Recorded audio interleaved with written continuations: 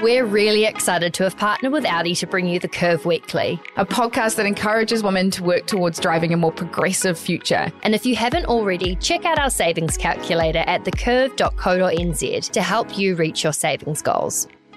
Hi and welcome to The Curve Weekly, the podcast that keeps you up to date with all the money, business and stock market tea. I knew exactly what I needed to do, but it would take money to get there. Show me the money. Show me the money! For the record, feminism, by definition, is the belief that men and women should have equal rights and opportunities. Everyone should experience first class at least once in their lives, and Annie shouldn't miss out just because she can't afford it. Help me, I'm poor. I had the most mumsy weekend.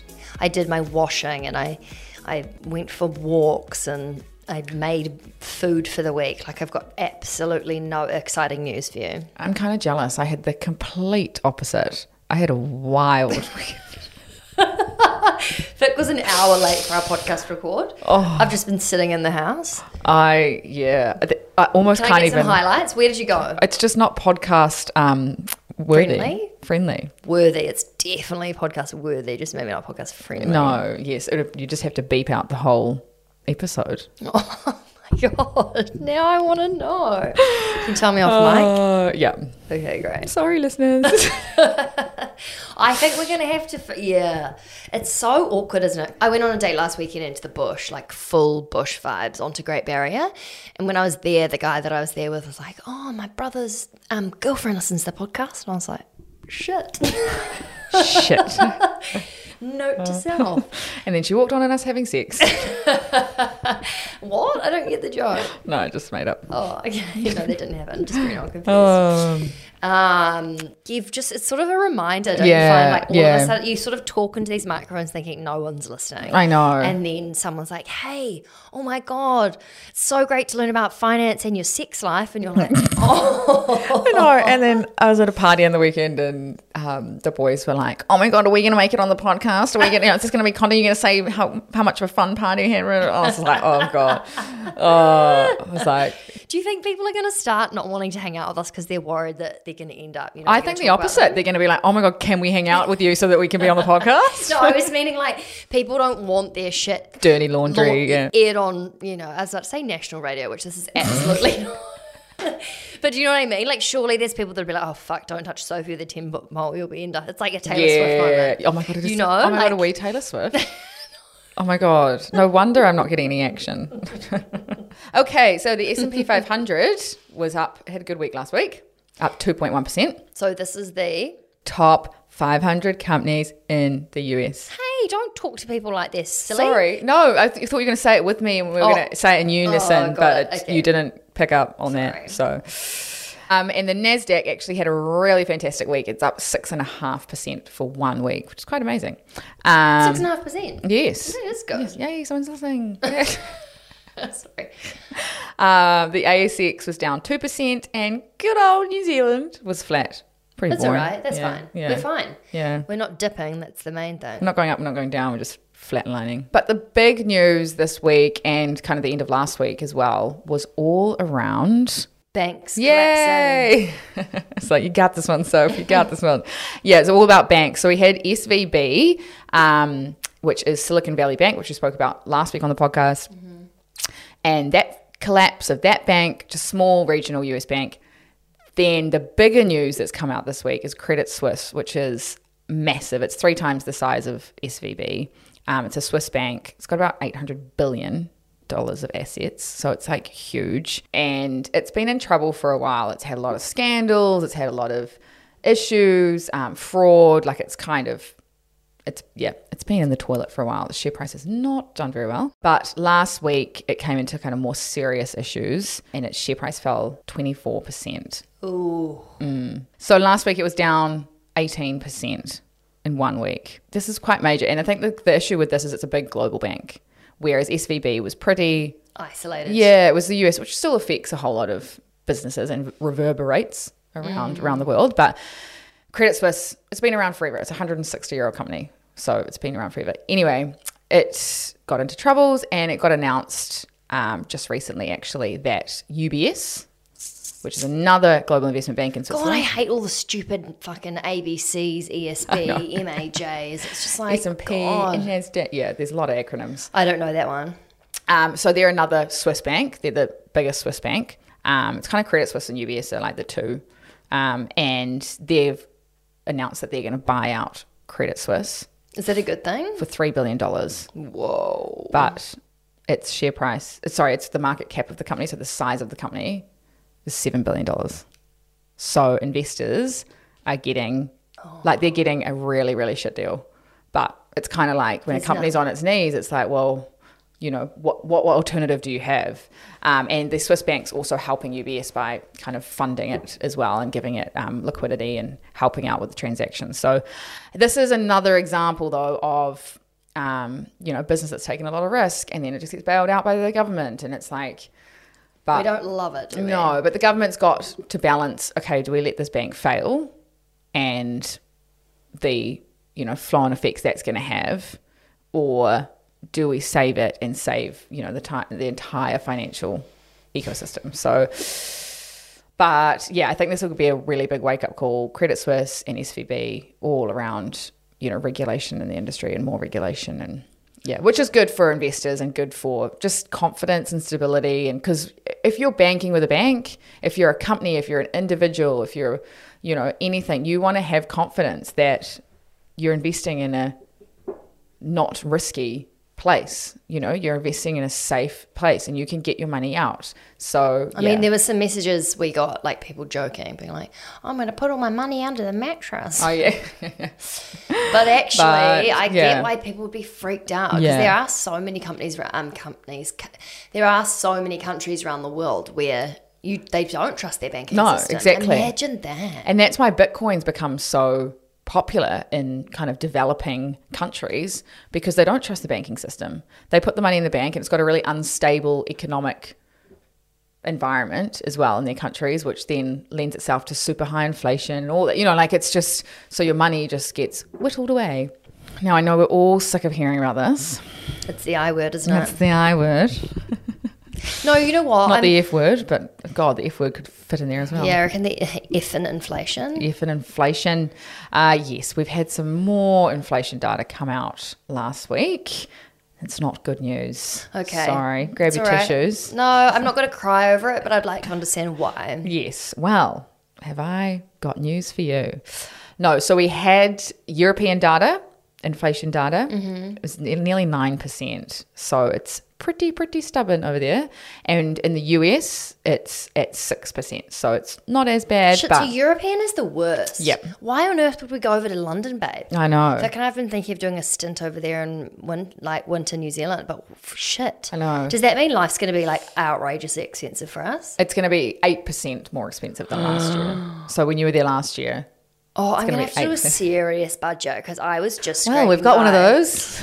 Shit, that's Yes. actually quite scary to Yeah. think about, though. And because the optimal inflation range is 2 to 3%. So that's kind of the sign of a healthy economy. It's growing, but not too fast. Whereas 8%, 8-9%. 10%. Because Yeah. I remember reading in the Curve Weekly, the email that you send out every Friday. If you're not getting it, do, because it's so good. But you said basically the way to think about inflation is whatever it is. So say, for example, it's 8% now in the UK. It means that this time last year, everything is 8% more expensive now Yep. than it was a year ago. So if you've got money Just sitting in the wild. bank earning nothing, then you can now afford 8% less because your money is not growing, but the price of everything you're buying is. So if a healthy inflation rate is 2 to 3%, Mm-hmm. does that mean that everything is going to continue to grow in terms of it's going to be more expensive every year, but just by smaller increments? And Yes. is that just the way that the economy works? It's not going to stay the same in terms of what money is worth now. It won't be worth the same in 10 years. And because of that 2-3%, that helps people spend, but not too much. You're like, oh, well, everything's kind of increasing at inflation. So, my salary is increasing, therefore I can afford more things. Whereas if, say, inflation was going backwards, then people would be like, well, why would I buy it today? Because it's going to be cheaper in next month or next year. that's So so therefore, interesting. nobody spends anything, nobody consumes anything, businesses don't grow, businesses aren't selling anything. So 2 to 3% is that kind of natural let's move forward, but let's not sprint. Got it. Let's keep chugging along, but let's not get out of control. Yeah, that makes sense. So it's kind of like if you haven't had a pay rise this year, then you've effectively kind of had, if you're in Europe, an 8% pay cut. So should you be basically asking, should you be going to your boss every year and saying, hey, inflation's at this, so I want my salary to increase to this just so that it can stay in line with inflation, but then I also want a $5,000 pay rise because I'm a legend. Because I've done this. You should be asking for a pay rise or at least a pay review. Some people might be really shit at their jobs. Others might be really good. But you should be having a pay review. What? I'm just laughing at you saying people might be really shit at their jobs. Or, someone's Do you like, think someone knows if they're shit at their job? Well, surely probably. not. Or do you think I so? don't know. But that's why it's good to have these yearly reviews or a pay discussion at least, so that your boss can be like, well, you're not doing this, so go away and do that and then come back to me and we'll have a talk about it. Whereas if you go in and you're like, look, I've done this, and inflation is up 8%, can I get a 10% pay rise, please? It's a much easier conversation than just going in there, being a shit employee and saying, but my life's got way more expensive, so pay me more. The other thing with inflation is it's really important to realize, and I don't think many people know this, is what makes up inflation. So it is the increasing in price of goods, but goods is everything from products and services. So what we're seeing and why inflation isn't coming down, because the way that you reduce inflation is by increasing interest rates, but the reason it's not coming back down to that 2 to 3% is the services part of inflation. So it's basically what you're saying, that inflation isn't just a whole number. It's not just inflation's at 10% and that's the money, the value of a dollar. It's actually, if you look at that inflation number, it's made up of many different aspects of the economy. Of the products, of goods and services. Oh, okay. So whatever you spend your money on, food, fuel, right. So all that kind of stuff. Anything that people spend money on, whether it be insurance, books, shoes, food, candles, houses, condoms, etc. Yeah. So all of that yeah, is what makes up so it's the demand and the I can't remember that. Why is all of those things what makes up inflation? Because there's more people purchasing those goods, therefore the price increases, but the supply is still the same. And so you're saying that some of the things that people are buying are in more demand. So some parts of what people are spending money on are being more stubborn when it comes to the inflation number. Yes, and that's why the services group which is made up of travel, entertainment, hospitality, all that kind of stuff, is driving. That's the main driver of why inflation is staying at these higher levels, because we've all been locked up for 3 years. We all are demanding, activities, or we want to go traveling. Dinners or anything. Basically, we want to spend our money on fun stuff. Yes, and there's still the same amount of fun stuff, but there's not lots more people wanting to do it all of a sudden. And so that's what's keeping inflation at high levels. So can we do anything as consumers to bring it down? Stay home. Really? It's go into a self-imposed lockdown. Yeah. Which is probably going to be good for your wallet did that over the weekend as well. Yeah. So it's just a case of that kind of stuff will eventually come down. Travel, for example, if more planes come online, more pilots get hired, people got the travel bug out of their system and might delay that holiday till next year rather than this year. But then that will ease that portion of the services portion of the overall inflation. So you just want all things to come down a little bit in that services category, and then that will have a positive impact on the overall inflation. So does that mean, sense. Stop eating out, everybody. Stop buying things you like. Sit home, sit on your FPOS card. And have a really boring life. Yes. Just talk to your cat. Yes. Watch TV. Be Taylor Swift with her cats. Mm-hmm. Yeah. It would probably be what it's like to be famous, because you probably couldn't leave your house and go to a restaurant without being attacked. Imagine the palaver of going to... I think it's palaver. If anyone knows it's palaver or palaver, when you say a word too many times, it just sounds really weird now. Yeah. Sorry, we'll stop. So it's basically not been a particularly positive week. No, it hasn't. I mean, the market is up, but overall news, it's been, pretty choppy out there, pretty volatile. So if we were a sailboat, we may be sinking. We would be, In have rough waters. waves crashing over. Yep.